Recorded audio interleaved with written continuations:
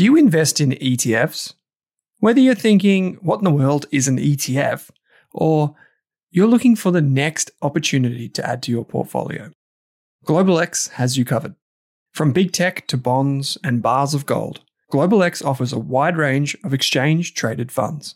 Go beyond ordinary with GlobalX ETFs. Visit globalxetfs.com.au. That's globalxetfs.com.au. Are you thinking about starting your wealth-creating journey, but not sure where to put your hard-earned dollars? InvestSmart can help. InvestSmart offers a free quiz that makes it easy to find the right InvestSmart ETF portfolio to help you reach your goals. Just visit investsmart.com.au and hit Get Started. Answer a few simple questions about your goals and how much you want to invest, and you'll get a tailored statement of advice with a portfolio recommendation. You can visit investsmart.com.au for a no-obligations free statement of advice. This ad is brought to you by InvestSmart Advice, AFSL 334107. This Australian Investors Podcast episode is brought to you by The Intelligent Investor, Australia's premier investment research membership service. You can get a free trial for 15 days, no credit card details required. To access the insights of some of Australia's best analysts, use the coupon code RASK and secure your Intelligent Investor membership today. We're proud to have The Intelligent Investor as an ongoing supporter of the Australian Investors Podcast. As a result, RASK does not earn a volume-based fee. Simply head to intelligentinvestor.com.au or use the link in your podcast player to access your free trial. This episode of the Australian Investors Podcast is also proudly supported by Selfwealth, Australia's leading independent broker. Over 120,000 investors trust Selfwealth with over $9 billion in equities.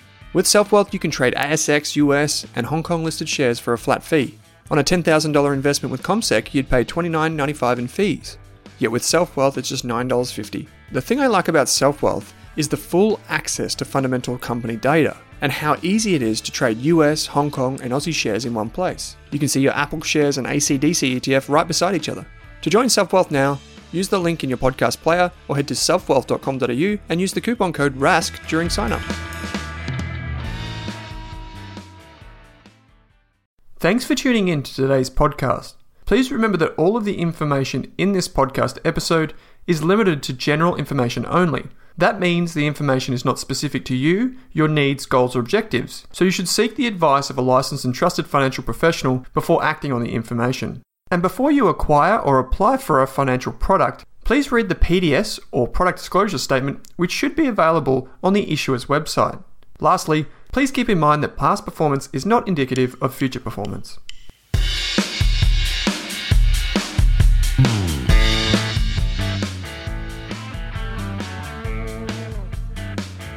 You're about to hear one of the most enjoyable, intellectually revealing, self-reflecting and honest conversations I had with one of my best friends. If you have the time, I suggest that you watch this podcast. It's available on Rask's YouTube channel as a full video. Ryan Newman is portfolio manager of Motley Fool Pro, a members-only investment service run by the Motley Fool Australia. In the first part of this podcast, Ryan and I do what most close friends would do when you chuck a camera and a microphone in front of their face for the first time. We engage in a bit of light-hearted chit-chat. Even if you're not one for a bit of banter and back and forth, I implore you to keep listening because this podcast episode is incredibly insightful. I get to chat to Ryan each day, but this conversation gave me an entire new understanding of how to develop as an analyst, an investor, and as a person. Ryan shares priceless wisdom from his favourite Australian investors, including Joe Mager, Matt Joss, and Anirban Mahatni, 3 investors Ryan was lucky enough to count as colleagues and be mentored by. There are also 3 people who have appeared on this podcast, most of them more than once. I also asked Ryan questions like, what have been your biggest winners, and what did you learn from them? What money advice are you giving to your children? There is something for everyone in this extra special episode of the Australian Investors Podcast. I know you'll enjoy it. Welcome back to some easy listening on the Australian Investors Podcast. Today I'm joined by a very special guest, my groomsman, Ryan Newman, who is portfolio manager at the Motley Fool Pro here in Australia. Mate, welcome to the show. Thank you very much for having me. Great to be here. Yeah, it's heaps of fun. So we're going to try and keep it PG for listeners today. And for viewers, if you want to watch this, you can jump on the Rask Australia YouTube channel, where you'll see a lovely photo or video of Ryan and myself. I'm much more casual than you today, Ryan. You've got a nice analyst. I've come prepared in my Motley Fool, my Motley Fool getup. Yeah, you have. I feel a lot more dressed up than you. I feel like you could have gone to a bit more effort there. Yeah, I was just explaining that I bought this Levi's top, and then within 5 minutes, literally, I wore it home from the Eastland Shopping Centre, and I spilt something on it, and now it's stained for life. It's the most expensive shirt I bought in 18 months. Anyway, we digress. So today we're going to talk about your investing journey, some of the things that you've learned over the years, and we're going to talk about who's influenced you, the types of companies you like to invest in, why you invest in those types of companies, and you've even got some examples for us. But to kick things off, people who don't know you may not know, well, they wouldn't know that you are a St Kilda Tragic in the AFL. I'm surrounded by St Kilda fans, you being one of them. And so I thought I'd just to break the ice with you, mate, just some easy questions straight off the bat. You can play them. So I guess, what are your thoughts on a drawn grand final, and what's the best solution to that? I thought you were meant to ease into these sort of hard questions. Look, tragic is definitely the right word. It's been a tough journey. It's been a tough 29 years of existence for myself. I think the drawn grand final, that was probably the best and the worst game I've ever seen. It was heart stopping. It was an amazing game, but at the same time, just heartbreaking. To get so close and yet so far. There was obviously that moment as well with Brendan Goddard taking that, specky right. I think it was the last quarter or maybe the third quarter, and just thinking, this is it. We've got this, and then just to have it taken from our grasp, that was pure devastation. That's all I can say. Yeah, well, I mean, St Kilda fans. My experience with them is that they're often very good people. Maybe with the exception of one or two who shall remain nameless. I've got to admit, you guys, you'll have your time in the sun. Hopefully next time you won't have two grand finals in one season. But the other question that I have is for those who are St Kilda fans or AFL fans, I've just got to ask the question, is Steele better than Lenny Hayes? That's a good question. He's an amazing player. He's sort of a pretty similar player as well. Very, very tackle-oriented, very defensive, but also putting in that offensive work too.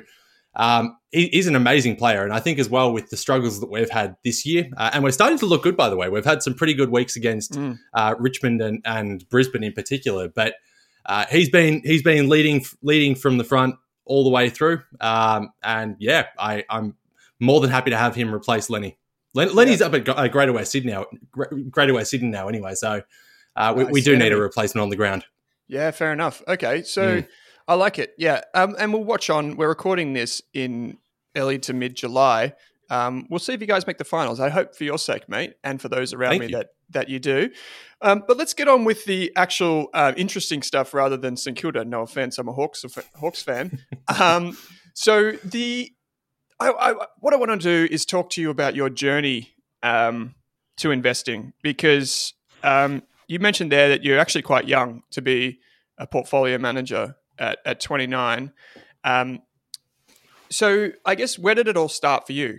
Can you relive that experience for listeners? Yeah, it's interesting to call it my journey. In a way, I almost think of it as our journey. For those who don't know, Owen and I are very good friends. We went to school together. So we grew up in southeast Melbourne. Actually, would you call where you grew up southeast Melbourne? Dandenongs? Yeah, East Melbourne. Yeah. Yeah, so I'm from southeast. Owen's from the hills. We both grew up together. We both met at St Joseph's College in Ferntree Gully. To be honest, I don't know if you know this. I didn't really take to you in the early days. I don't know if I can say this on here, but to be honest, I thought you were a bit of a prick. But you may as well say it here with thousands of people listening. That's right. No, but look, I really warmed to you, particularly in the later years when I guess we started to develop some pretty similar interests. I know we were both really into our fitness and gym. I think to be honest, probably what brought us together. I think you were probably looking for some tips and some pointers about how to improve your technique and form. So I was happy to give that to you, mate.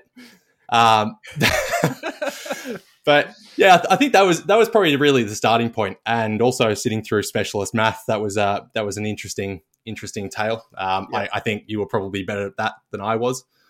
But yeah, that was really, I guess, the start of our journey, and we really kicked it on from there.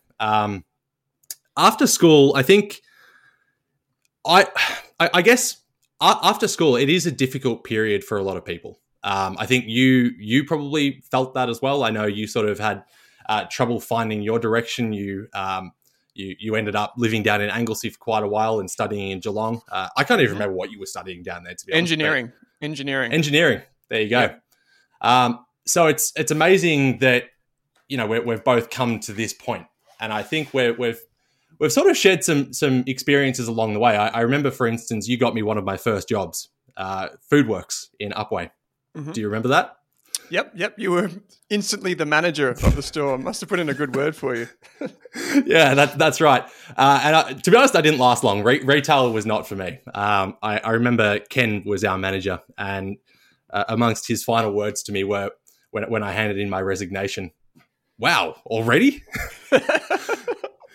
I knew at that point that I wasn't going to be one of the employees to remember. But yeah, from there, I think it was difficult to know what direction to take. And I started off in commerce. I really liked the idea of maths. Actually, all through school, I was actually really good at maths. Specialist maths didn't grab me. I wasn't very good at that, and that's the more advanced sort of side of things. But maths, I was always very interested in that. My dad's an accountant as well.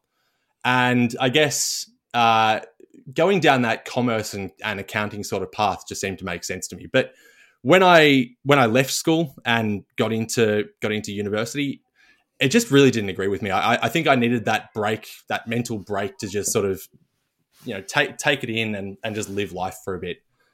I was actually working at a local hospital, or a private hospital, at that time as well. And was interested in potentially going down the medicine path. I was sort of going through some health courses to get to that. Realized I couldn't stand the science element of it, and it actually ended back up in accounting.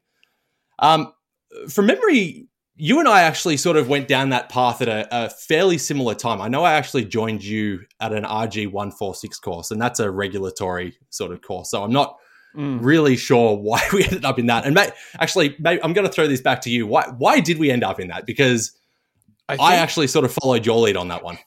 I think at the time, and this is maybe a blight on the financial planning industry, is at the time you could go into a major city and pretty much get RG 146 qualified. So that's Regulatory Guide 146. And what that means is that then you could give financial advice. And we recognized that you could effectively become effectively a financial planner in like 2 weeks, which now that I say it is very scary to think that, early 20s young folks without any qualifications or experience could have had that kind of title. But yeah, I think we did that, but I don't know if that came first. I think what may have came first is actually reading The Motley Fool, finding out about the free newsletter that they offered at the time. Yeah, maybe that did come first. And the Motley Fool's been around in Australia for, I think, about 10 years now. It might be a year or two either side of that. I did come across it in the very early days, and investing was always something that interested me. I remember probably 15 or so years ago, I was sitting at a family barbecue and talking to my uncle about the prospect of potentially investing in JB Hi-Fi shares at the time. And I didn't, but I remember they were trading it, I think it was around $2 at the time. And JB Hi-Fi was my favorite store to go into. I regularly go in there and buy a DVD or buy my hardware or whatever I needed at the time. So it was something that sort of resonated with me, and I thought, yeah, hey, I really like the idea of owning some shares in this. I didn't, but I guess that sort of sparked the interest for me. I'm going to digress for a little bit because, and we're sort of going all over the shop here, but I said that my journey sort of started off as our journey, and that is literally speaking. So I remember the first stock that I bought. Here we go. Do you remember the name of the stock that I bought? I don't remember the name. Maybe something to do with Indonesia and mining. Yeah, that's pretty much spot on. It was called Indo Mines. IDO was the ticker code. I don't think it's listed anymore. Oh no! Now, and for your listeners and my listeners, anyone who's got any vested interest in either of us, we have both come a long way since this point. Rest assured. My first stock, I literally opened the newspaper to the financial section, and Owen was around at my place for the day, and I said to him, "All right, mate, I've got $500 to invest today. What am I going to buy?" And Owen's advice, and this was your advice, you said, "All right, I want you to close your eyes. I want you to point randomly somewhere on that page, and whatever you point to, that's the stock that you're going to buy." So sure enough, Indo Mines was the first stock that I bought. I actually made a little bit of money on it. I think I made about 20% by the time I sold. I was actually a forced seller. I'd done sent in an order to sell it at this price, and I think it triggered that after maybe 2 or 3 months, just by pure chance. You're welcome. So I made a bit of money on it. My second stock wasn't quite so successful, and this was also a Rask recommendation. That company was called Hot Rock Limited, and now if I recall correctly, you were pretty much that guy at the barbecue that gave us that hot tip about this hot stock. So maybe you want to give us a bit of information about how you came across that. Yeah, so it's very scientific, so I won't bore you with the details. But basically, Hot Rock Limited was involved in some geothermal energy extraction based out of Latin America, I believe. So, I mean, all good things, well within our circle of competence at that stage. You said you didn't like science. Geothermal energy sounds like something that would be right down our alley. And, I think I got you involved in that one. Too bad I didn't charge a commission because, who knows where I'd be today. But so what was also tragic about this, I mean, I eat my own cooking even back then as I do now, but I went pretty hard into Hot Rock Limited. Not only that, but I also ended up investing some of my mother's money into Hot Rock Limited. And I convinced you to do the same. Mm-hmm. So, that was I guess just like a 3-time loser in every sense of the word. I don't know, but did it actually end up going bust, or what happened to that? I have no idea. I sold within a couple of months, I think. The volatility was too much for me at that point. Yeah, well, it was a roller coaster. You've got to hold on to the great companies, I guess. That's right. Yeah, so that was a pretty formative experience for you, no doubt. Yeah, look, it's a funny experience and one I look back at fondly. But the truth is, I don't regret it. It was a good lesson to learn early on as an investor, and I think that's a real key. The best time to start investing is 10 years ago, but the second best time is now. So I believe that for anyone can start investing at any time, whether it's today, tomorrow, whenever. But the best time to do it is when you are young and when, I guess you're investing with money that in the big scheme of things isn't going to make a huge difference in your life. And as I said, into Indo Mines, that was probably a $500 investment at the time. And at the time that seems big, it's devastating to lose that or, to even potentially lose that. But looking back now, it was well worth risking that or making or learning that lesson then, as opposed to now when you've got a family to look after or a mortgage or whether I guess the stakes are that much higher. So it's not something that I regret at all. I think though it was probably not too long after that I started really, I guess, trying to find some better advice and some better guidance on how to actually go about my investing. I was looking for some newsletter services at the time. Maybe I just came across a newsletter service by chance, when I was looking for some stock news, for instance. And there were a few offerings at that time, and I can't remember the exact names of them. The Motley Fool though was one of probably 3 or 4 that I sort of shortlisted. I think there was maybe like a 3-month subscription, sort of a trial period. And I probably did that for each of those 3 or 4.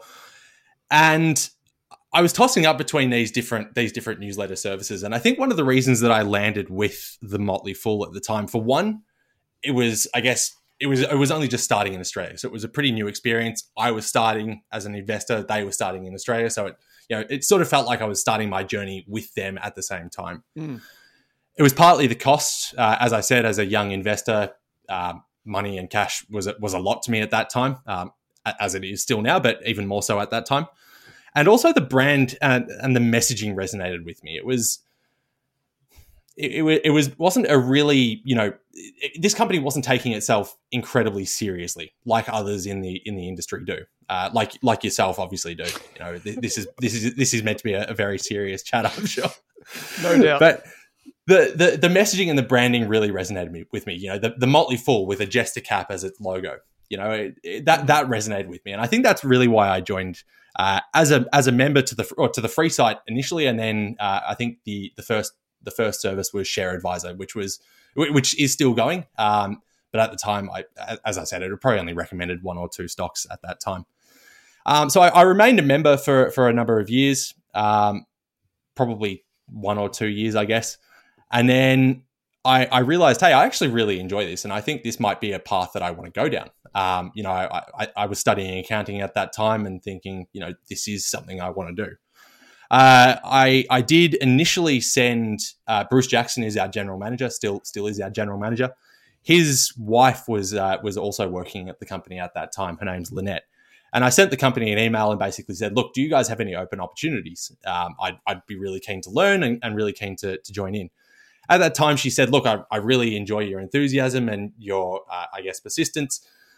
At this time, we don't have anything. So, please keep us in mind, maybe come back to us in the future. As I said, I was working at a hospital around that time, went back from London. I was visiting my brother over there who was just on a 3-month trip.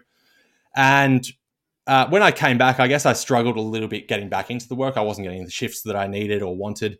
So I messaged again and said, look, do you have any opportunities now? And they said, still no full-time opportunities, but we do have some freelance opportunities. Would you like to explore that? And yeah, I jumped at the opportunity. And that's where I really started, I guess, as a freelance writer for The Motley Fool. I think that was February 2013, so just over 8 years ago now. Mm. Yeah. I didn't realize you had to be so persistent. That's pretty cool. I suppose when you want to do something, you got to ask and ask again. That's right. Yeah, it's a good lesson. Yeah. So it's kind of interesting how that took place and I guess changed the trajectory of your life, which in turn then changed the trajectory of mine. Because, and I think I'm going to pay my dues to Bruce here, the Motley Fool at large, but Bruce in particular, who is the general manager of the Motley Fool Australia, is often... he goes unnoticed. He's kind of like behind the scenes, right? And he's, from the get-go, he's understood what people want. He's built a platform that's incredible, and he's provided a place for people like us and others in the Motley Fool team to learn about investing and then share that wisdom with more people, with thousands of people around Australia and indeed the world. And so it's funny, how we trace a path through life. Because the next step for you was you started freelancing, right? And then I guess what were you doing when you're freelancing for the Motley Fool? What were you doing? And how did that change up until now, like your role, I guess?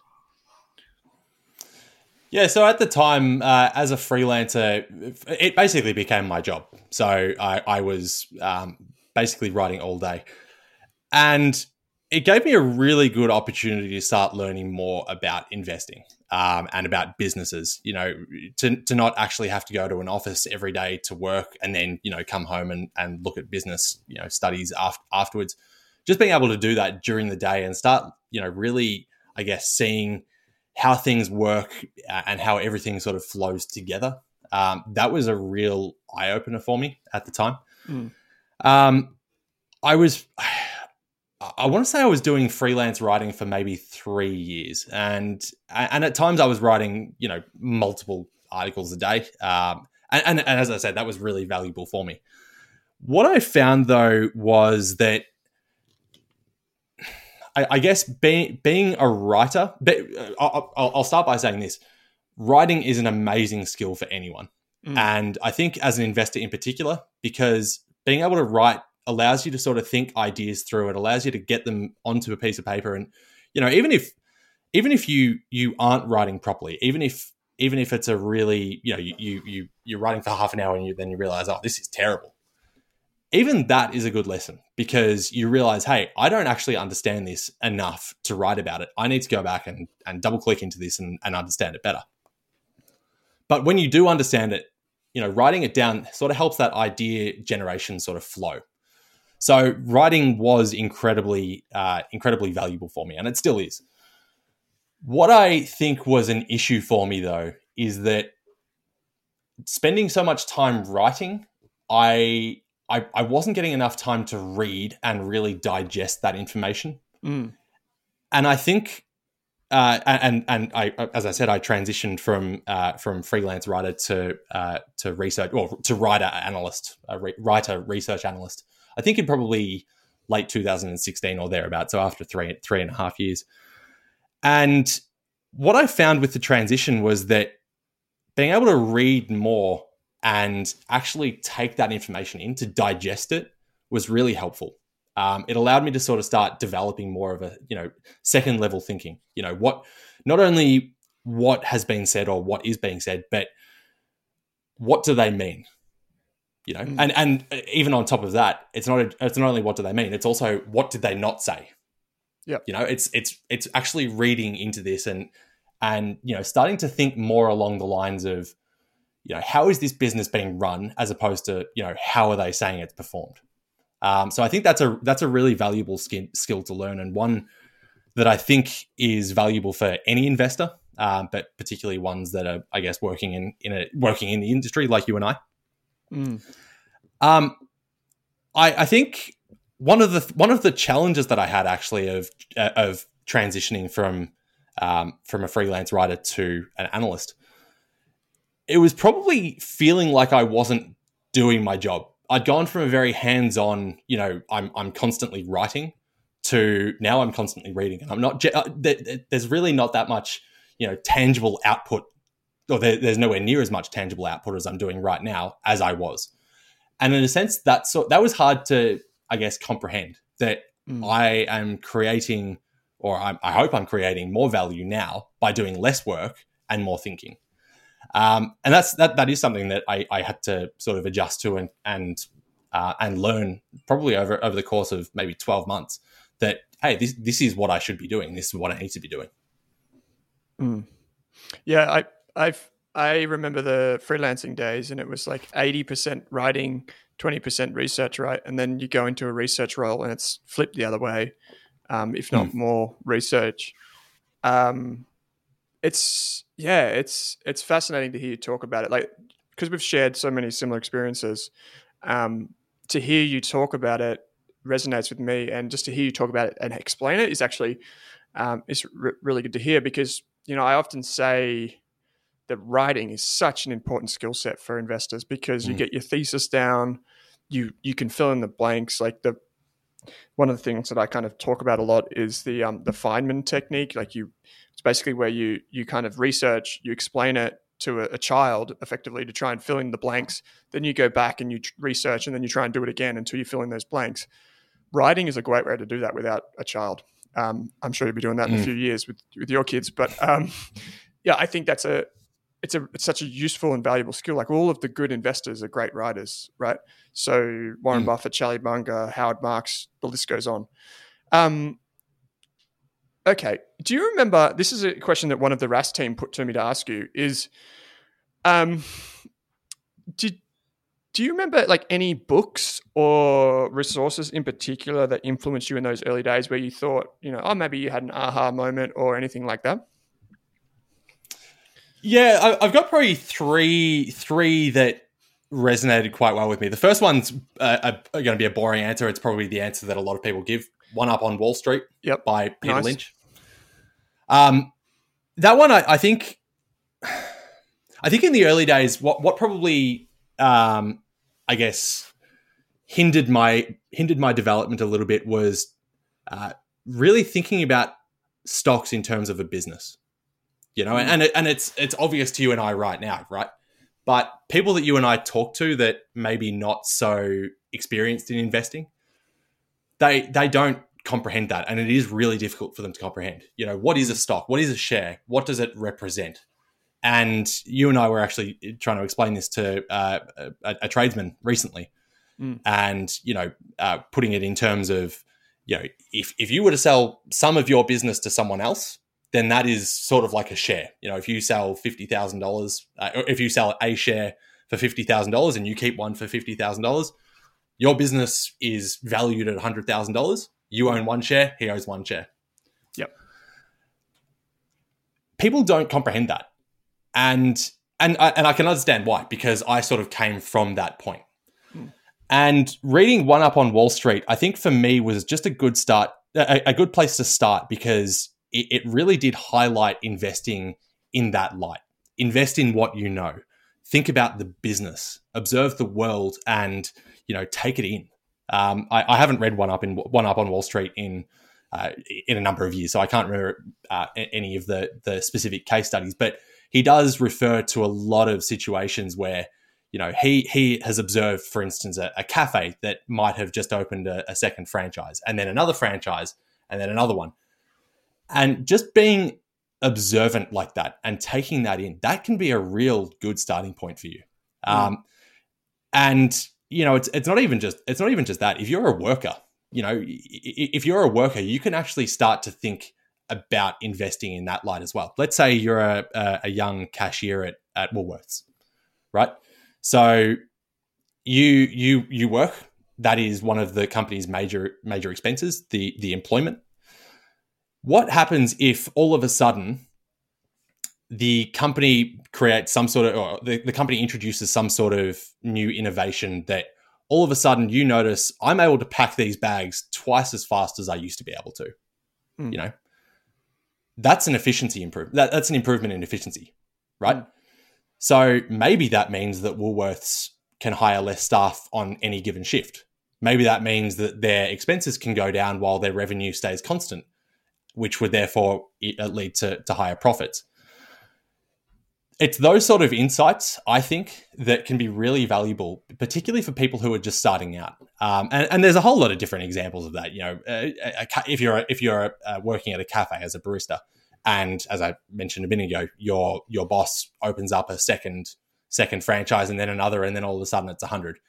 Extreme example, but it's taking that sort of information in. It can give you an advantage over other people in the market who may not necessarily be looking for that immediate, factoid. Another book that I read later in my journey, still a number of years ago, but not directly at the beginning. It was a book called The Talent Code by Daniel Coyle. And it's basically about practice. 10,000 hours of practice and focused practice, sort of helps you perfect an art or a skill.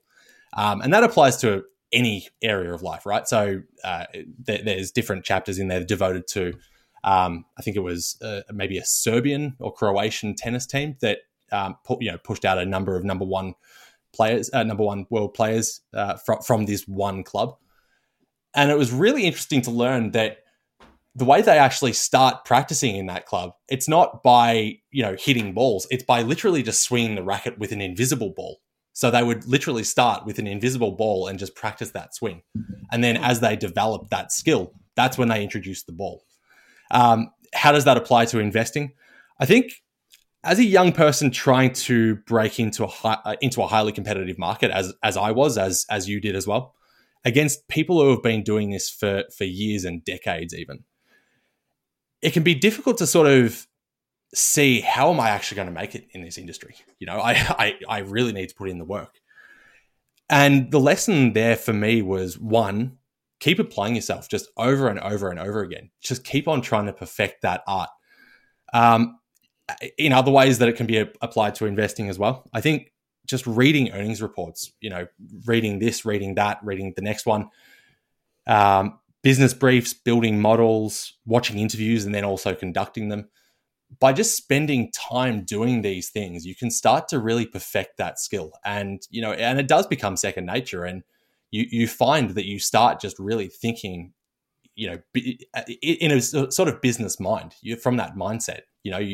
Someone might mention, as I said, someone might mention from Woolworths, hey, they introduced this thing and now it's so much easier for me to pack these bags. I'm not getting as much wrist pain. It's great. From that point of view, you can start thinking, oh, hang on, I wonder what's going on behind the scenes there. Is Woolworths something that I should be looking at? Is the company that Woolworths that Woolworths got that innovation from something that I should be looking at? You start thinking in terms of business and how you could potentially back that idea or that investment. The third that I'll mention is called The Tipping Point by Malcolm Gladwell. And I think what really resonated with me from that book is that the human brain is designed to think linearly, so in a linear fashion. And it is really hard to think in terms of exponential growth. So I'll give you an example from the book.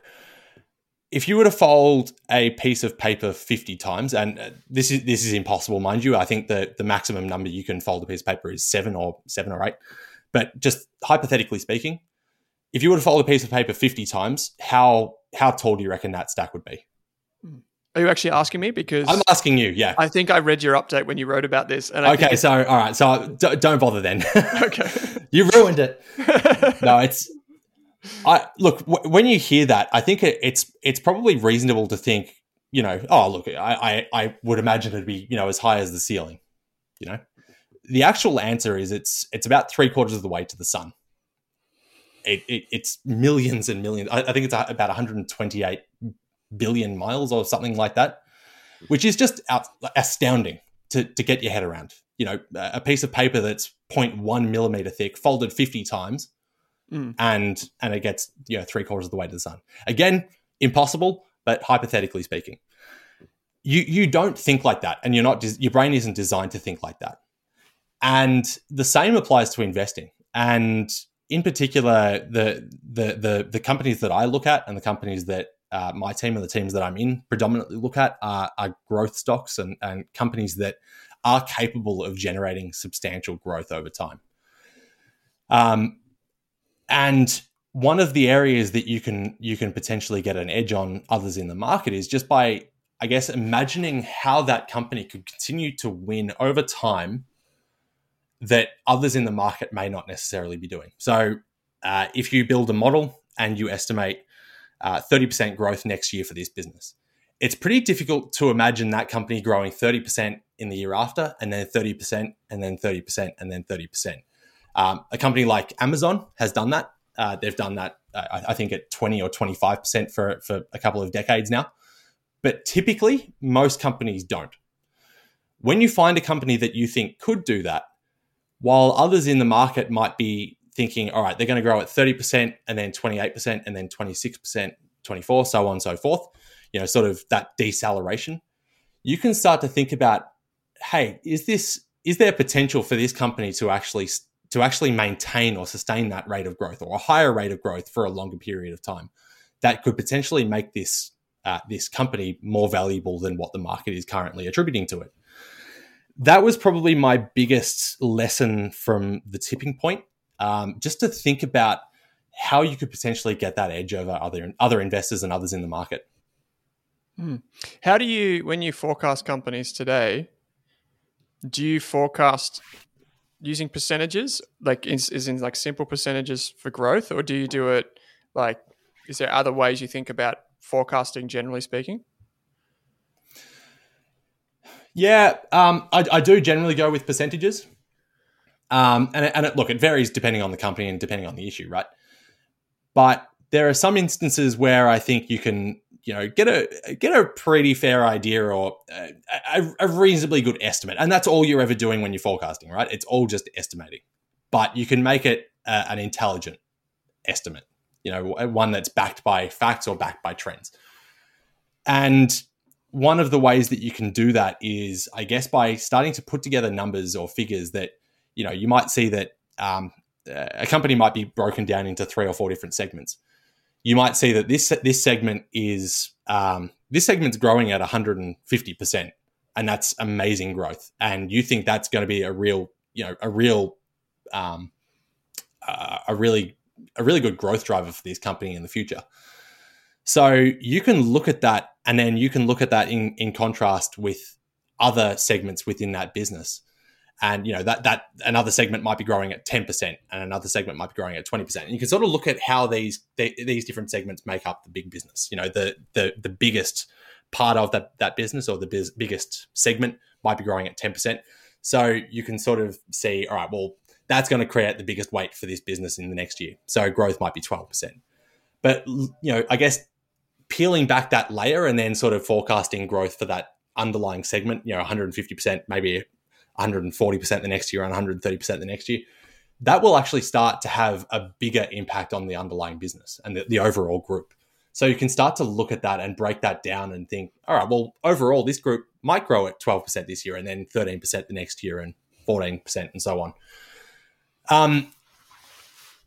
I think when it comes to when it comes to forecasting, it does pay to have some leniency in mind that you're not going to be right. Any estimate that you make will be simply a star in the galaxy. You could pick any star in any galaxy. You've selected this one as your estimate, so it's not going to be right. It's not going to be spot on, but you can be in the general area. I think when it comes to these sort of businesses, you need to pay particular attention, I think, to what you think is reasonable in the next few years, maybe 2 or 3 years, and then you can start to, I guess, be a little bit more lax for years 3 onwards. For the companies that I estimate for, generally I'm going out to 10 years. Obviously, at that time, your estimates are going to be they're going to be likely way off from what is reality, but one of the reasons that I do go out so far with those companies is I also think that it's unreasonable to expect such a sharp drop off in growth so soon. And I guess to give you an example of that, let's say you're going for 30% growth this year, slowing down to 20% growth in 5 years' time. Mm. After 5 years, it would probably be unreasonable to expect that company to slow down to a terminal rate of growth of 4%. Mm. So the reason I go out to 10% is so that I can sort of slow that growth down or decelerate it over a longer period of time. I hope that answers your question. Generally, it is percentage based. Generally, there is an element of deceleration in there. Depending on the company, I will generally forecast a varying rate of deceleration. I think what is probably standard is a 20% deceleration, between 15 and 20% deceleration per year. I think that's reasonable for some companies. I think some other companies, a much slower rate of deceleration is appropriate. Mm. All right, seeing that you got nerdy on this, I'll ask a follow-up. So how do you select your discount rate then when you do your valuations? I'm not super strict on it. So what you would, the general rule that you would apply is the WACC, the weighted average cost of capital, and you would look at the cost of equity as well as the cost of debt. So by taking on debt, a company can increase its risk by taking on debt in terms of its balance sheet position. But at the same time, if debt is cheaper than equity, which it is, then it can actually reduce the cost of capital. I think if you were applying that to a mature sort of business, maybe like a Woolworths or a Telstra, I think going by that WACC approach would be reasonable, and I think others in the market would be doing the same. Those sort of companies would have, dozens of analysts following them. When it comes to a smaller growth company like the ones that I typically look at, I'm not as liberal with my calculation. I'm more generally applying. I want 15% for this. I'm taking on a higher level of risk here. This company has balance sheet risk. It has cash flow risk. If I'm going to invest in this business, I want to make sure that there is a good margin of safety in the price that I'm paying to make that a profitable decision. So if I require 15% for that return, or 17%, I think I've gone up to it with some businesses, then yeah, I'll plug that into my model. And for those who are listening, a discount rate is basically that, a required rate of return. Yeah, I think that's the easiest way to think about it. Required rate of return. Okay, here's a question for you. So your portfolio manager of Motley Fool Pro, gone before you.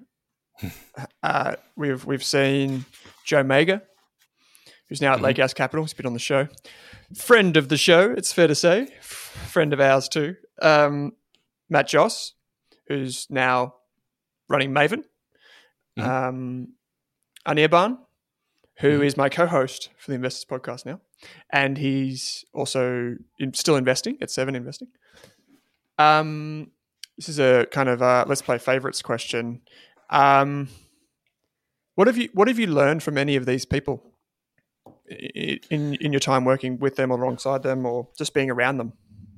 I've been incredibly privileged to be around them, pretty much from my early days at the Motley Fool. So when I transitioned from freelance writer to writer analyst, the position in 2016 or thereabouts, Joe pretty much became my mentor, and I learned a lot from him. It was unfortunate that I didn't get any time actually working with him on Pro. By the time I joined Pro, he had left, and it was Matt that was leading. What was really beneficial though is I see a lot of similarities between Matt and Joe, and I think that probably stands to reason because Matt was also serving as analyst under Joe when Joe was the portfolio manager of Pro. So I think he learned quite a bit from Joe, and he's obviously adapted his approach in the time since, as has Joe. But they sort of followed the same philosophy, so to speak. So I do see a lot of similarities between them. I think the small cap focus was one of the big things for me. So Joe, which might surprise a lot of investors now, but he started off as a value investor and then really transitioned to become growth oriented, because he saw the appeal of investing in businesses that would be could be tomorrow's blue chip, so to speak. So not backing those value plays that you sell it as soon as it hits your estimate of intrinsic value, but investing in businesses that have such sky high potential that I guess in some senses the intrinsic value in a way becomes less important because the range of outcomes becomes so much broader. So the small cap focus is one element, and the long-term focus as well. So not selling your winners too soon, and also trimming your weeds. As a young investor, probably one of the biggest mistakes that I made as an investor. I remember I was working at a previous job, and I saw one day that a company that I owned went down 20%, just like that after an announcement. Likewise, another company that I owned went up by 20% on the same day. And I can't remember why they both moved in either direction. But at the time I was thinking, this is great. I'm going to sell the one that's just gone up, and I'm going to buy the one that's just gone down, and buy more of the one that's just gone down. So I ended up with one position that was, on the downwards trend, and it did continue that path for quite some time. It's actually rebounded a lot in the time since, but I did sell because the business was underperforming for quite some time. Which company was it? It was a company called Codan. CDA or CDN, I think is the ticker. Yeah, they did gold mining detection back in the day. Yeah, that's right. Yeah, I think it's transitioned a bit since. Yeah, cool. So that was the company, and the company that I sold that went up was actually Corporate Travel Management. Which has obviously not done so well throughout this pandemic, but it has been a long-term winner, and would have been a very long-term winner for me had I held. So I think one of the lessons that I learned from these guys was that that long-term focus and that, I guess, willingness to hold on to your ones, the winners, the ones that are actually winning for your portfolio, and selling the ones that aren't performing well. One of the other things that I really respect about Joe and Matt, both of them alike, is that their willingness to say no. And I think that's a really important attribute for an investor, because by saying no, you might miss out on something that's going to go up a few 100%.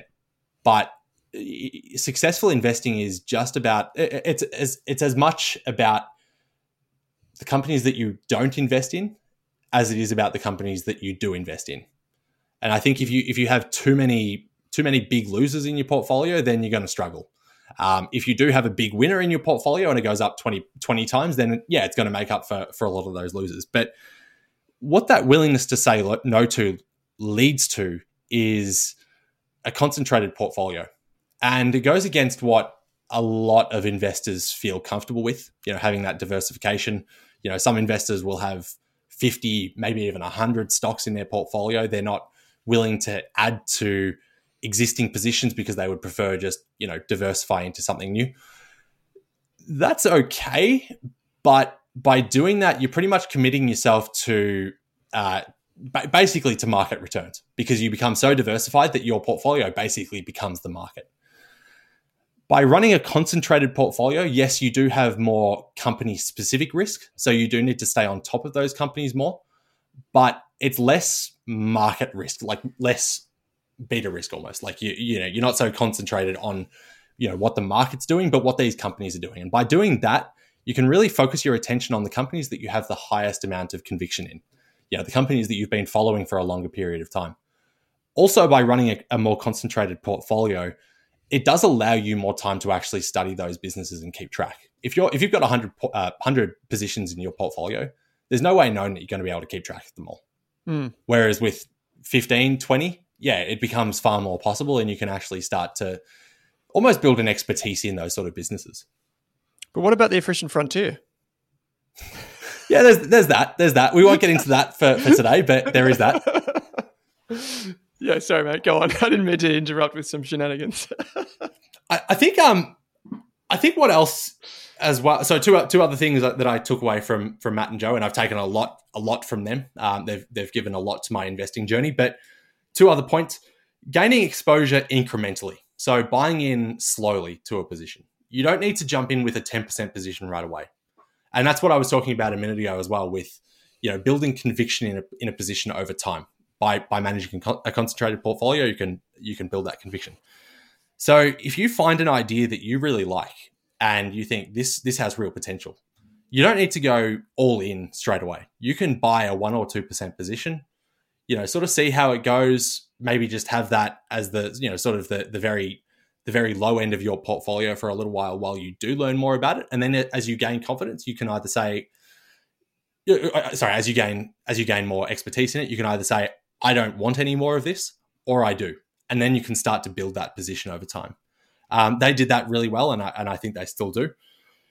The other thing as well that probably helped me to align myself with them is that, and I don't think either of them would have an issue with me saying this. I think they've probably both said it on the podcast, but neither Matt or Joe have inherently come from a particularly privileged family. They both come from loving families, so good upbringings, but not necessarily wealthy. Joe's dad, I believe, runs a retail store, liquor store, yeah, liquor store. Yep, over in the States, or he did. I don't think he does anymore, but he did. And then Matt's parents as well. They weren't particularly well off when he was a kid. And he's got a good relationship with his mum, but he didn't come from a privileged background. So I also have a really good upbringing. I love my parents, and we certainly weren't poor, but we also weren't incredibly privileged. And I think what that probably helped me to recognize is that there are a lot of people out there who want to invest to build towards a better future for themselves, for their kids, for their grandkids, whoever. And I guess I recognize that Matt and Joe are both doing that, and I can do that as well by I guess using my research and using what I really enjoy doing, researching businesses to help other people invest their money to hopefully build towards a better future. That's what I really took away from Matt and Joe. Anirban had a really positive impact on me as well, and he's given me plenty of what Matt and Joe have both given me as well. So I won't spend too long on this, but I worked with Anirban for a couple of years. After Matt left the Multifool, Anirban became portfolio manager of Multifool Pro. And he had a different approach. He had more of he was very and not to say that Matt and Joe weren't trusting, but Anirban was very trusting of myself and Kevin, who were both working, Kevin Gandia, who were both working on his service at the time. He took not a hands-off approach, but more of a hands-off approach, in that he had a high level of trust in both Kevin and myself to go out there, to do the research, to present him with good ideas, and then say, we like this, we think it should be in the portfolio. So even as a portfolio manager, he did give quite a bit of autonomy to Kevin and myself to really go out there and, you know, build these high conviction ideas. That, I think, was a real turning point for me as well in becoming portfolio manager. So you mentioned before, as a 29-year-old, I'm turning 30 next year. Oh God, you're already 30, so I'm in good company. But I think sorry to bring your age into this. Decent company, we'll say. Decent company, yeah. I think as a 29-year-old, yeah, I am a younger portfolio manager, and I think one of the reasons why I feel more confident in being in this position now is that over time I've sort of built from, as I said, freelance to writer to analyst and now to portfolio manager. Over that time, I've built trust. I think I've built trust in my employer, with Bruce, with Scott, our compliance officer, with director of research. I've also built trust with the member base. So they've gotten to know me. They've gotten to know the kind of companies that I invest in, that I like to look for, my style of investing.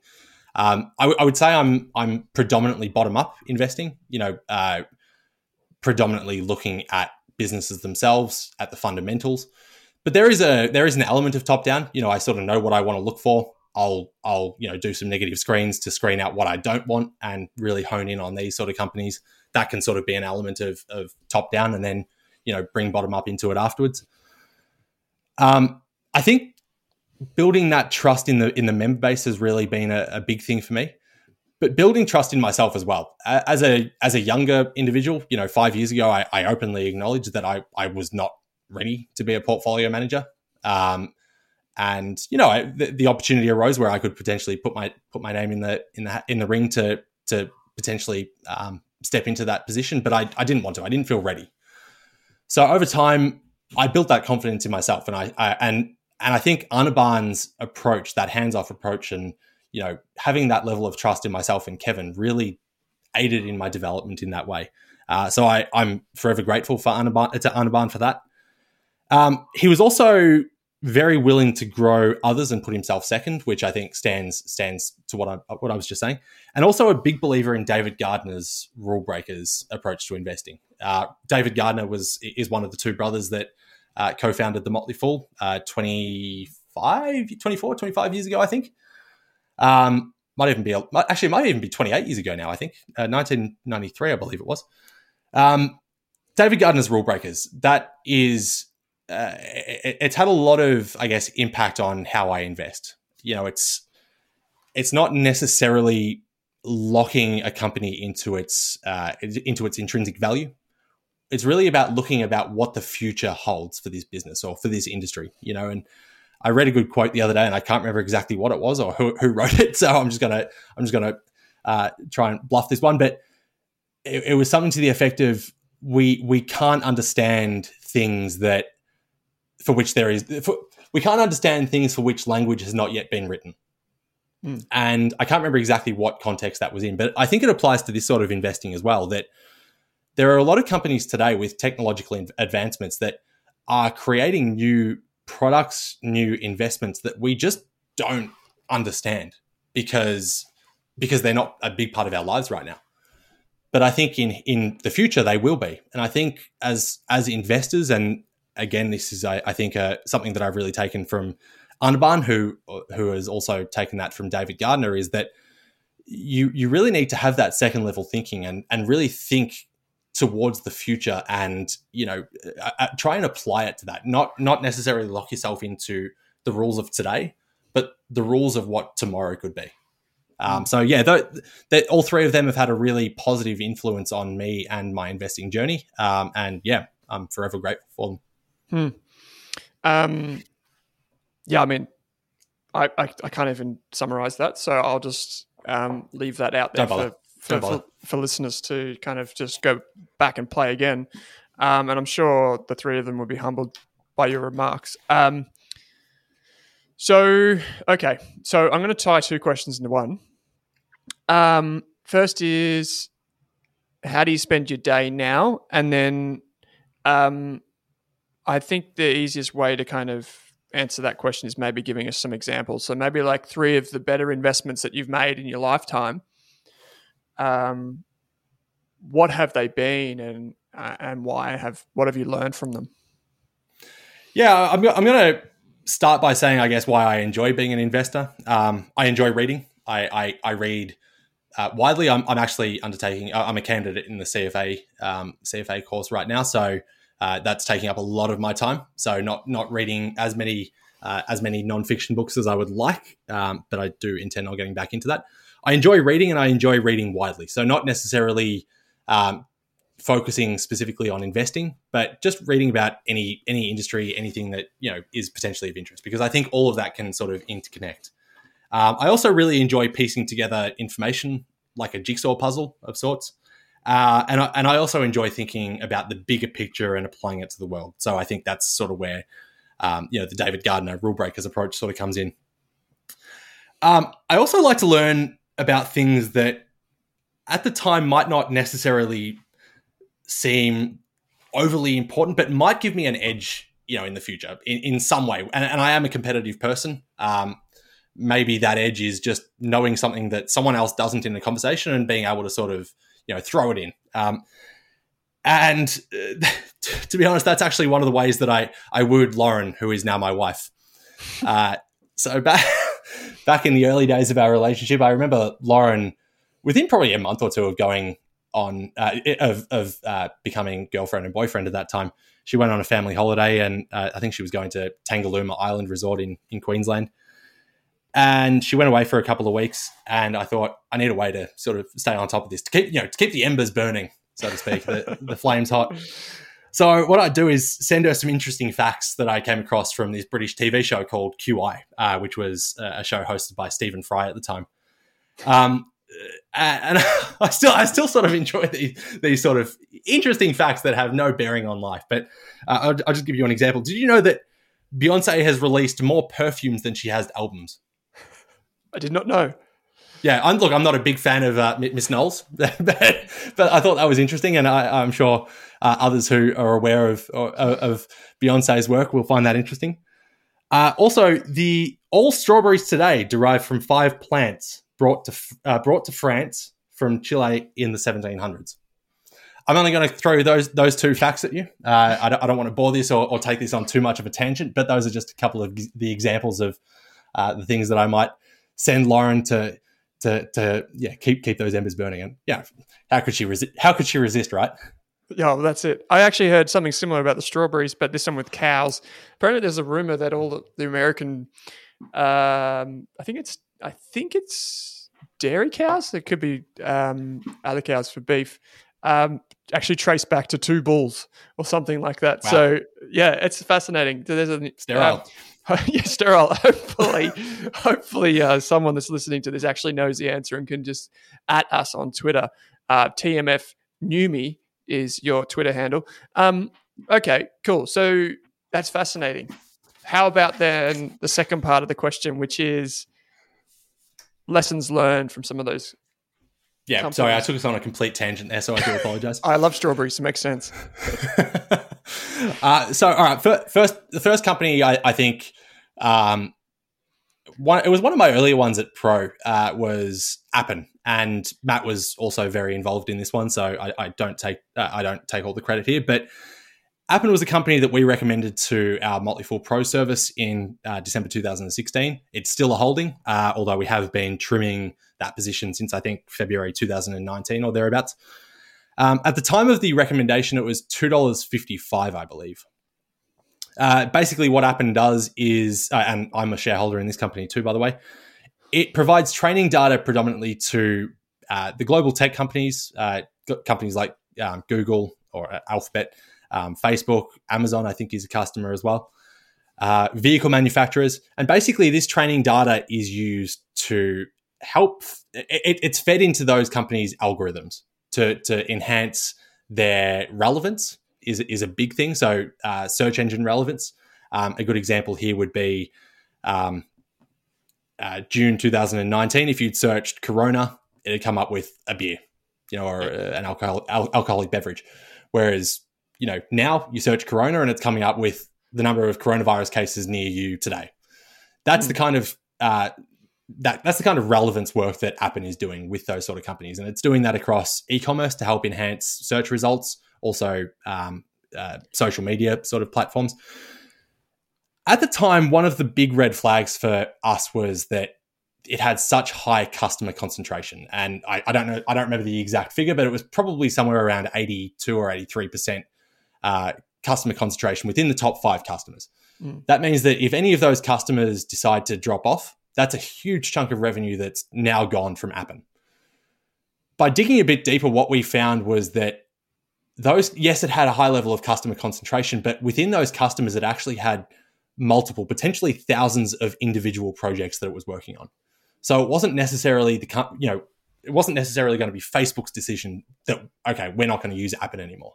It might be an individual project within Facebook that said, okay, we're not going to use Appen anymore.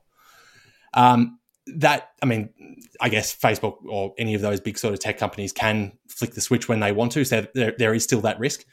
But in our eyes, that risk was somewhat mitigated.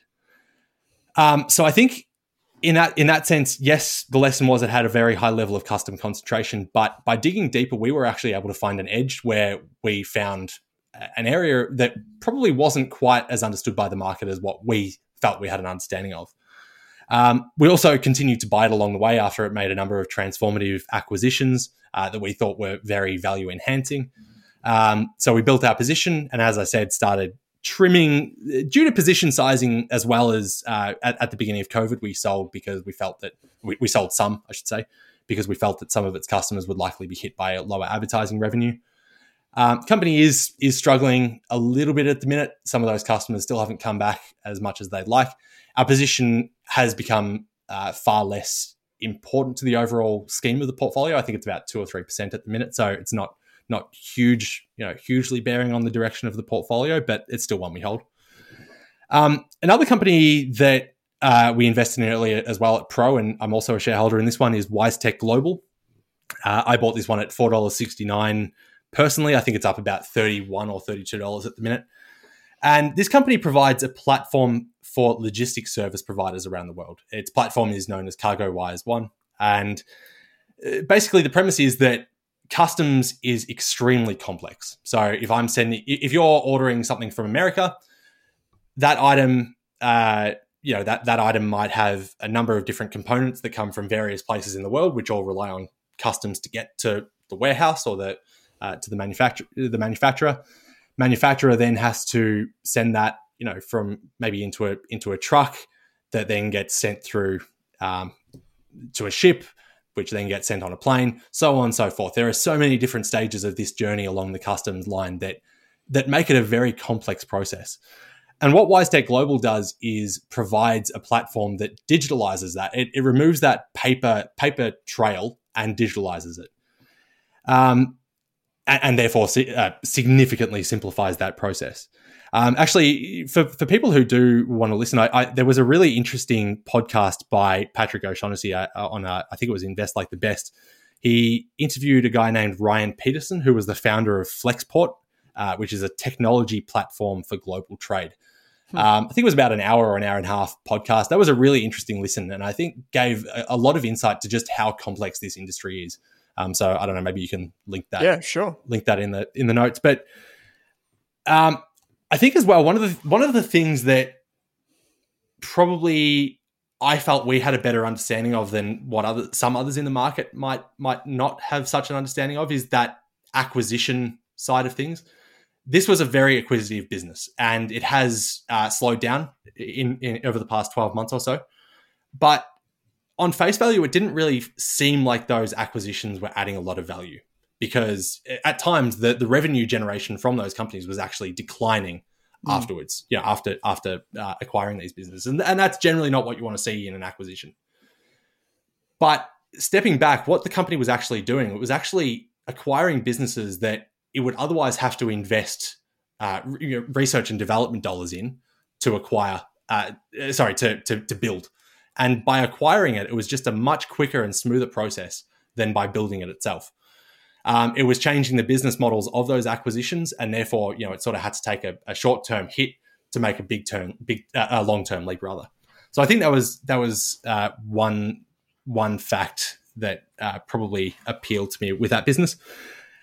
I think probably the last, or one of the last important messages or takeaways from that investment is the importance of net retention. This company has continuously generated more revenue from its existing customer base over the years, and it's consistently providing this chart in its updates and its presentations that shows the different user cohorts. From I think FY14 or might even be earlier than that onwards, just how each of these cohorts is spending more and more and more each year, and I think that's really valuable for any business, because obviously to increase the usage of an existing customer is cheaper and easier than by going out and acquiring entirely new customers. So I think that as well is something that I've applied to, that lesson is something that I've applied to a lot of different investments along the way as well. And so we've got Appen, we've got WiseTech, both businesses that I know pretty well. Pretty well. Do you have a third company for us? I'll throw in a third, and this is actually a company on the NASDAQ. I think it's the NASDAQ, might be NYSE. Maybe you can check this, but Twilio. Yep. And Twilio is basically building the platform that revolutionizes the way that we communicate. So the way to think about this is, let's say you've got virtually any app on your phone now. There's some form of communication, whether that be a text message or a WhatsApp message or some sort of phone communication. Airlines will send you a text message saying your plane has been delayed, this and that. So companies are enhancing the way that they're communicating with their customers, with any other stakeholder as well. So communications is coming a long way, and it's really advancing. The problem that the founders, including Jeff Lawson, who is now the CEO, or still the CEO, what he found was that entrepreneurs, as they developed these apps or these communications abilities within these apps, was that they were constantly having to reinvent the wheel. They would, every time they coded these apps or these codes, they would constantly have to code a new way to apply messaging. So basically what Twilio does is instead, it acts as like a platform it provides an API from which entrepreneurs can literally just copy a code into their apps, and it will use Twilio's underlying technology to do it. It's not a one size fits all, and developers can obviously adapt it to whatever they need their individual products to do. There's even things like smart bins. When a bin becomes too hot or gets to a certain fill line, it can communicate with the garbage truck to say, hey, come and collect this, and it will optimize its route. So there are a lot of different ways that this can be applied. I think what this and it's a more complex business than that. They've also got the networks in which they run. But the lesson, I guess, from that I took away was the power of platforms, and just by centering yourself in that position and becoming the platform from which others can build is a really, really valuable position to be in. There's others that are applying that as well. Yeah, dude, I use Twilio, but I use Twilio as an extension of its email channel. So omni-channel communication is basically Twilio. And one of those channels it's known for is like SMS and text and whatever. But also they acquired SendGrid.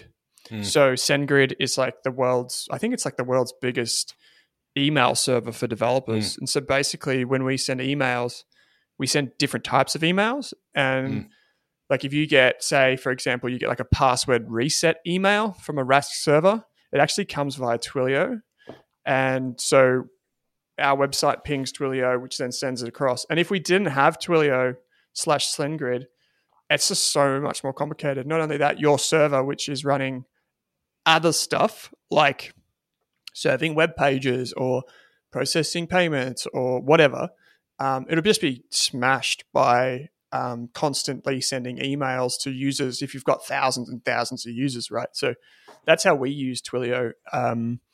And it's more like the SendGrid side of the business. But that's fascinating. Yeah, right. So you got 3 really interesting lessons learned from 3 interesting companies. So there's more than one lesson from each. But I think, we can take a lot from them, like Appen, basically getting that variant perception. WiseTech, you got that through understanding the buy versus build trade-off, and also kind of maximizing efficiency and simplifying a very complex thing and having that high net retention rate as a result. The other thing, obviously, with Twilio is the importance of platforms, right? I think there's many examples of this, but the Australian example would be Xero. So I say Australian, we both know it's Kiwi. We'll claim it. We'll claim it. If it's good, we'll claim it. Xero allows you as a developer to integrate, right? So it's very hard for businesses to reach that point, but once they get to the tipping point, Malcolm Gladwell, you will see that they kind of take off in terms of more and more developers, and it creates this kind of vicious network effect and this flywheel that kind of just spins out crazy cash flow over time. Just conscious of time here, mate. We have a lot of questions to ask you. I think I'm going to have to get you back for another chat. But maybe, so I've got a few here that I wanted to ask you. Maybe in the interest of time, go for it. What were you going to say? I was going to say you mentioned my kids before. I've got twin boys. They're nearly 7 months old, and also a nearly 3-year-old daughter. 3 under 3. Yeah, I know. You were. I know it's a busy household. I know you were keen to ask me, I guess, about how I think about investing for them. Yeah, let's do that one. So how do you invest for your kids, and is that different to how you invest for yourself? So, look, I'm being perfectly honest. I haven't invested in businesses for them yet, or in a portfolio specifically. Part of that has been, I guess, just trying to think about the most efficient way to do that, tax wise. I'm not a tax accountant, but basically, if I was to hold shares in my own name for my children, if I sell them, then obviously I'm taxed heavily, and then if I invest in their name, then I think it's taxed at the maximum rate. So it's not the most efficient way. There are other ways that we have thought about doing it, but just haven't got around to doing that part yet. However, there are things that there are ideas that I really like about how I intend on helping my kids to get investing in the future. And as I said, my kids are really young at the minute, so they're 3 under 3. 2 of them, spend more time, pooing their pants and sleeping than anything else. And Ava is just not yet at that point where she can comprehend this sort of thing. But I think there are still things that you can start to work on. And one of the things that I'm keen to teach Ava is my daughter's name. One of the things that I'm keen to teach her is about delayed gratification. And I think that's a really important element of investing itself. There was a really interesting case from quite a few years ago where this professor would put a marshmallow in front of all these children in a classroom and say, you can eat it, or if you leave it for 15 minutes and I come back and it's still in front of you, I'll give you another one. So either eat 1 now or 2 later. And that's really what investing is, right? And what that study found is that kids who have or are taught delayed gratification, they have tended to perform better academically. They also have tended to earn more money in their lifetime. They live happier and healthier lives, and they're also less prone to diseases like obesity and also drug use. I think there are ways that, and I will say, this is very much a work in progress. If I put a marshmallow in front of Ava right now, she will eat it. So there's no waiting. So it is very much a work in progress. But I think what I want to sort of go down the path of is helping her to develop that skill and that mindset. So one of the ways that I think she can do that is by reframing it. So one of the examples that the person who did that study provided was, rather than thinking about it as a marshmallow in front of you, think about it as a fluffy cloud. You can reframe it. 15 minutes goes by. Now you can think about it as a marshmallow. You can also distract yourself. And I think a good way that, a lot of investors, I think, get distracted by the market noise, and also just that constant access to stock movements, to what this stock is doing today or that stock is doing yesterday. I think just distracting yourself and getting away from it. The less often you check your portfolio's daily movements, the better off you will be in the long run.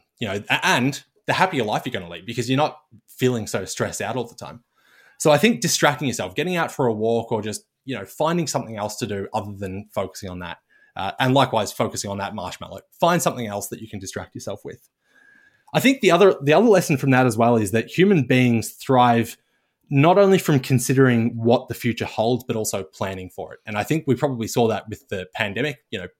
I struggled to get toilet paper in my household for quite a while, as I know a lot of other people did.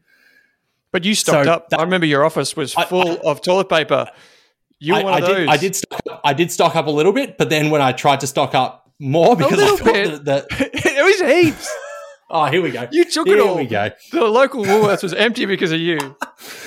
Maximum two cartons at any time, mate. But I think that's what we're really trying to do as investors. We're trying to plan for the future. So we're sacrificing now. We're sacrificing that ability to spend now to save for later. And that how that relates to this test. This study was 1 marshmallow now or 2 later. I think by teaching her these sort of things early, she can sort of get into that mindset earlier. And I'm saying Ava because she's sort of approaching that stage, but my twin boys too. I think also teaching them in ways that they'll understand. Ava asked me recently why mummy and daddy work, and we told her it's because we have to buy her toast. That's the only way that she's going to understand, because we have to buy your toast. So sort of teaching them in ways that they will understand at their level at that time. The other idea I've actually taken from Anirban, and I don't think he'll have an issue with me sharing this, but I really like this idea and I think it has a lot of merit to it. So Anirban's idea was to basically present his kid with 4 ideas. So it's ideas that he himself has researched, he likes. So that might be let's say a Disney, a game company, a supermarket, and something else. He likes these businesses, and he's going to present her with these ideas. It might be a one or 2 paragraph explanation for each of those, and he will put that decision to his kid and say, all right, which of these do you want to invest in? Now it's guided because he's done the groundwork and he's happy for her to invest in any of those businesses. But by the same token, she's actually the one making the decision, and she is the one thinking that through. Now, it might be something that she knows about. Maybe it's a Roblox if she plays Roblox on her mobile phone or something like that. So she might make that decision based on that. Or it might be because, maybe I direct her in, all right, think about this. Getting her to actually explain to me, why are you investing in this business? Why are you making that decision? I think that's a really good lesson with a lot of merit to it to actually help them get into that investing mindset. There's a lot there. I'll give you a hot tip. You can just own shares or ETFs at a low turnover, so you don't sell them or whatever. Hold them in your name, but you can actually do a bit of legal paperwork, and basically say that you're holding them as a beneficial interest for your minor. But the key is just make sure that their income doesn't go over, say, $500 a year, because that's when they'll get taxed more for unearned income. And then when they hit 18, the transfer of interest is pretty simple. You just transfer it into their name, so you shouldn't need to pay the capital gains tax. I'm not an accountant. Speak to your accountant. General advice only. General advice only. There's the disclaimer, RG146. We've come full circle. Now, I tell you another one that's a really interesting one with Anirban. I might ask him about that, is when you go to the store, right, and explaining, like, what's your favorite? And did you know that you can own part of this? Or that's probably a little bit further on from where Ava is at 3, but as they get older, maybe in the teenage years, that's probably something that you can do as well. I really like that idea of giving them a choice. It's one thing that we've said for people to do as well over the years, is basically you just write like a small little summary and make it companies that they know. There has to be companies that they know, because that's the essence. That's to your point at the beginning about cutting through the noise. Like, it's not stock symbols, it is businesses. So how do you do that? Well, you give them something that they know, and then they can associate with that. So that's kind of cool. And also explain it to them as though they're a 5-year-old, because they are a 5-year-old. You know, you sort of got to explain it in simple terms that they will understand. Nah, you just say, hey, you're trying to get as close to the efficient frontier as you can. And what's the beta of the stock? Oh, that matters because no one cares. So all that stuff, like, that's super important, right? And I feel like she's in good hands with you and Lauren there. I feel like we've got time for me to ask. Well, I've got 2 more questions I have to ask. So maybe a quick one is, I know you have some experience with small business. How do you think running a small business compares to investing in bigger businesses? Like, have you drawn any parallels with that over time? Yeah, I think it's really important. My wife runs her own business, and I am aiding in that. And I'll be perfectly upfront. She has done the bulk of the groundwork. I've sort of been there to help strategize, help with some of the financials, but she has been very much so the architect of it all. So full credit to her. But that has been my experience as well, and the experience that I've gained from that. Yeah, it has helped me with investing too. And I think probably some of the bigger lessons to take away from there is, one, try and remain lean. Don't overextend yourself. And I think that's a really important thing, particularly for people who are starting up and also people who are looking at small cap stocks in particular, because cash is king, right? We know that saying, cash is king. Without cash, how can a business function? How can it pay its staff? How can it, buy equipment or buy assets? How can it invest for the future? So that's been one of the key takeaways here for me with small business, and I'm conscious of time as well, so I'm going to keep this short. I think as well, the other lesson too is the importance of taking on good staff. So building a good support network and a good team, making sure that you've got the right people on the bus.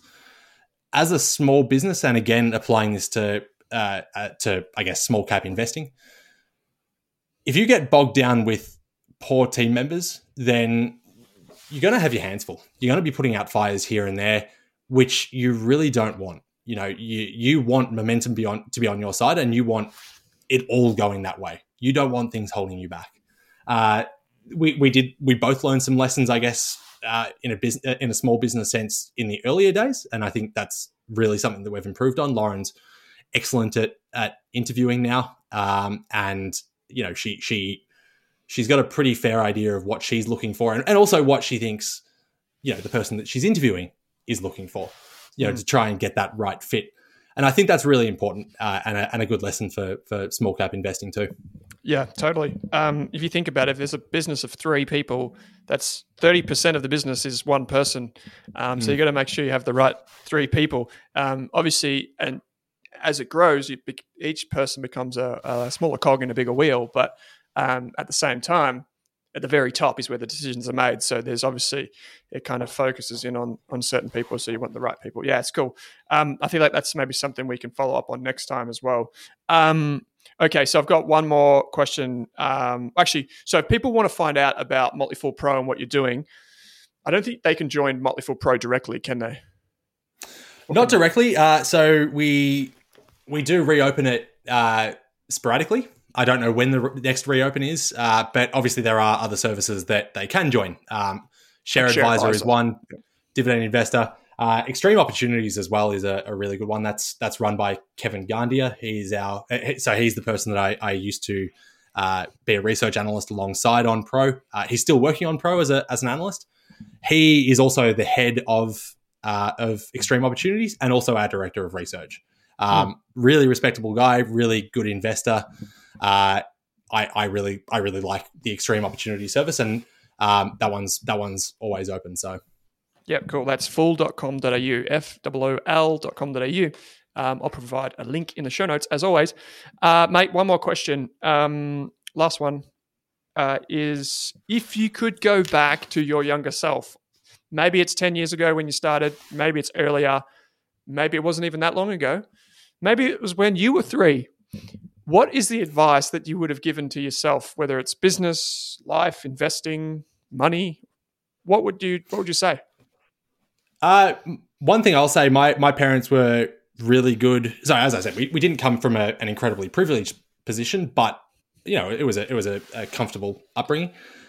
One of the things that my parents were really good at is, I guess, teaching us to save and how to respect money. And I wish I had have paid more attention to that at the time. I distinctly remember them, at the time saying things like, do you really need this? And I might spend $100 on that and get a week of enjoyment out of it. And then, it's in the cupboard and locked away.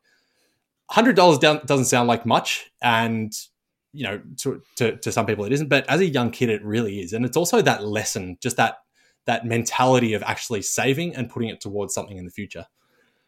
So as a lesson to a younger me, I think teaching myself to be more respectful of that and to really take advantage of that earlier saving. I think that could have, put me in a better position to potentially get a better car. Initially, I had a number of bombs that that cost me a lot of money in my earlier years. Had I been able to afford a slightly better car, I think that would have saved me incrementally down the track as well.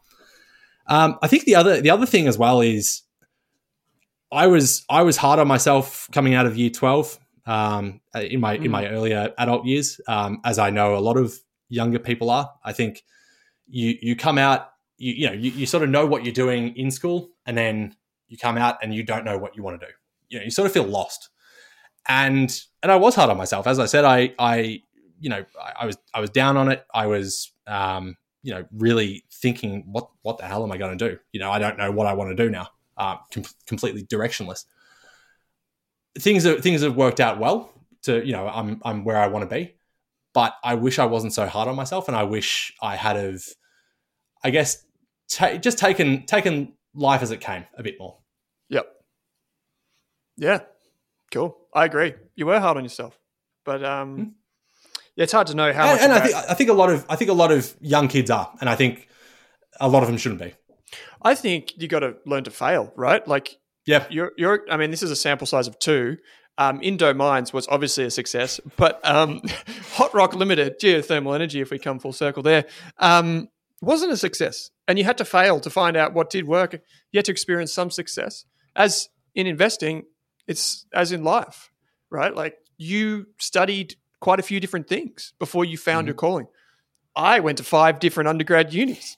I was going to say, you've taken just about every course that Australia has to offer. So, well, I've got a few expensive pieces of paper that hang on the wall nowadays. But I studied social science, engineering, science, engineering again, did civil, did technology, did economics. I mean, multidisciplinary learning, finance, of course. Basically, an 18-year-old Charlie Munger. That's like yourself. Healthcare, accounting, like maths.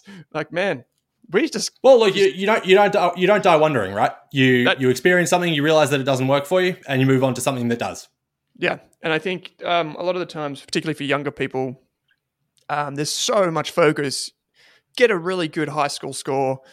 Get into a good uni. Do this job because you'll earn a lot of money. Those types of things, in my experience, very rarely result in a really happy person and someone who thrives in their occupation, which consumes the majority of their life. So, we're not telling everyone to do, a uni dropout and go and start Facebook, but it's just, I think that's kind of the experience that I've got from you. Cool, mate. This is heaps of fun. Did you, when you asked to come on the podcast, he had to ask, by the way, I was never going to let him on. Did you think that, did you think it would be this much fun? No, it's been really good. To be clear, that is not how this happened. But no, it's been a lot of fun. It's I think in particular for younger investors who are trying to break in, and also just for people who are just trying to find, I guess, an entry point. I think it's really important to realize that everyone comes from a starting point. No one is an expert, even the so-called experts. Where no one is an expert. You do continue to learn as you go, and you got to start somewhere. So it's never too late to start. Now's a great time. Cool, mate. Love the advice. Thanks for taking some time to join me. Thank you.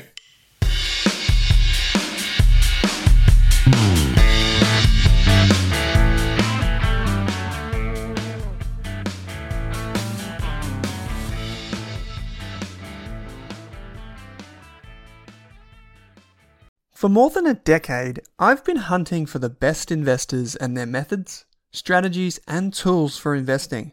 After years in the industry, countless books, a few degrees, and 1,000 podcasts and live shows, I've rolled this accumulated knowledge into something called Rask Invest.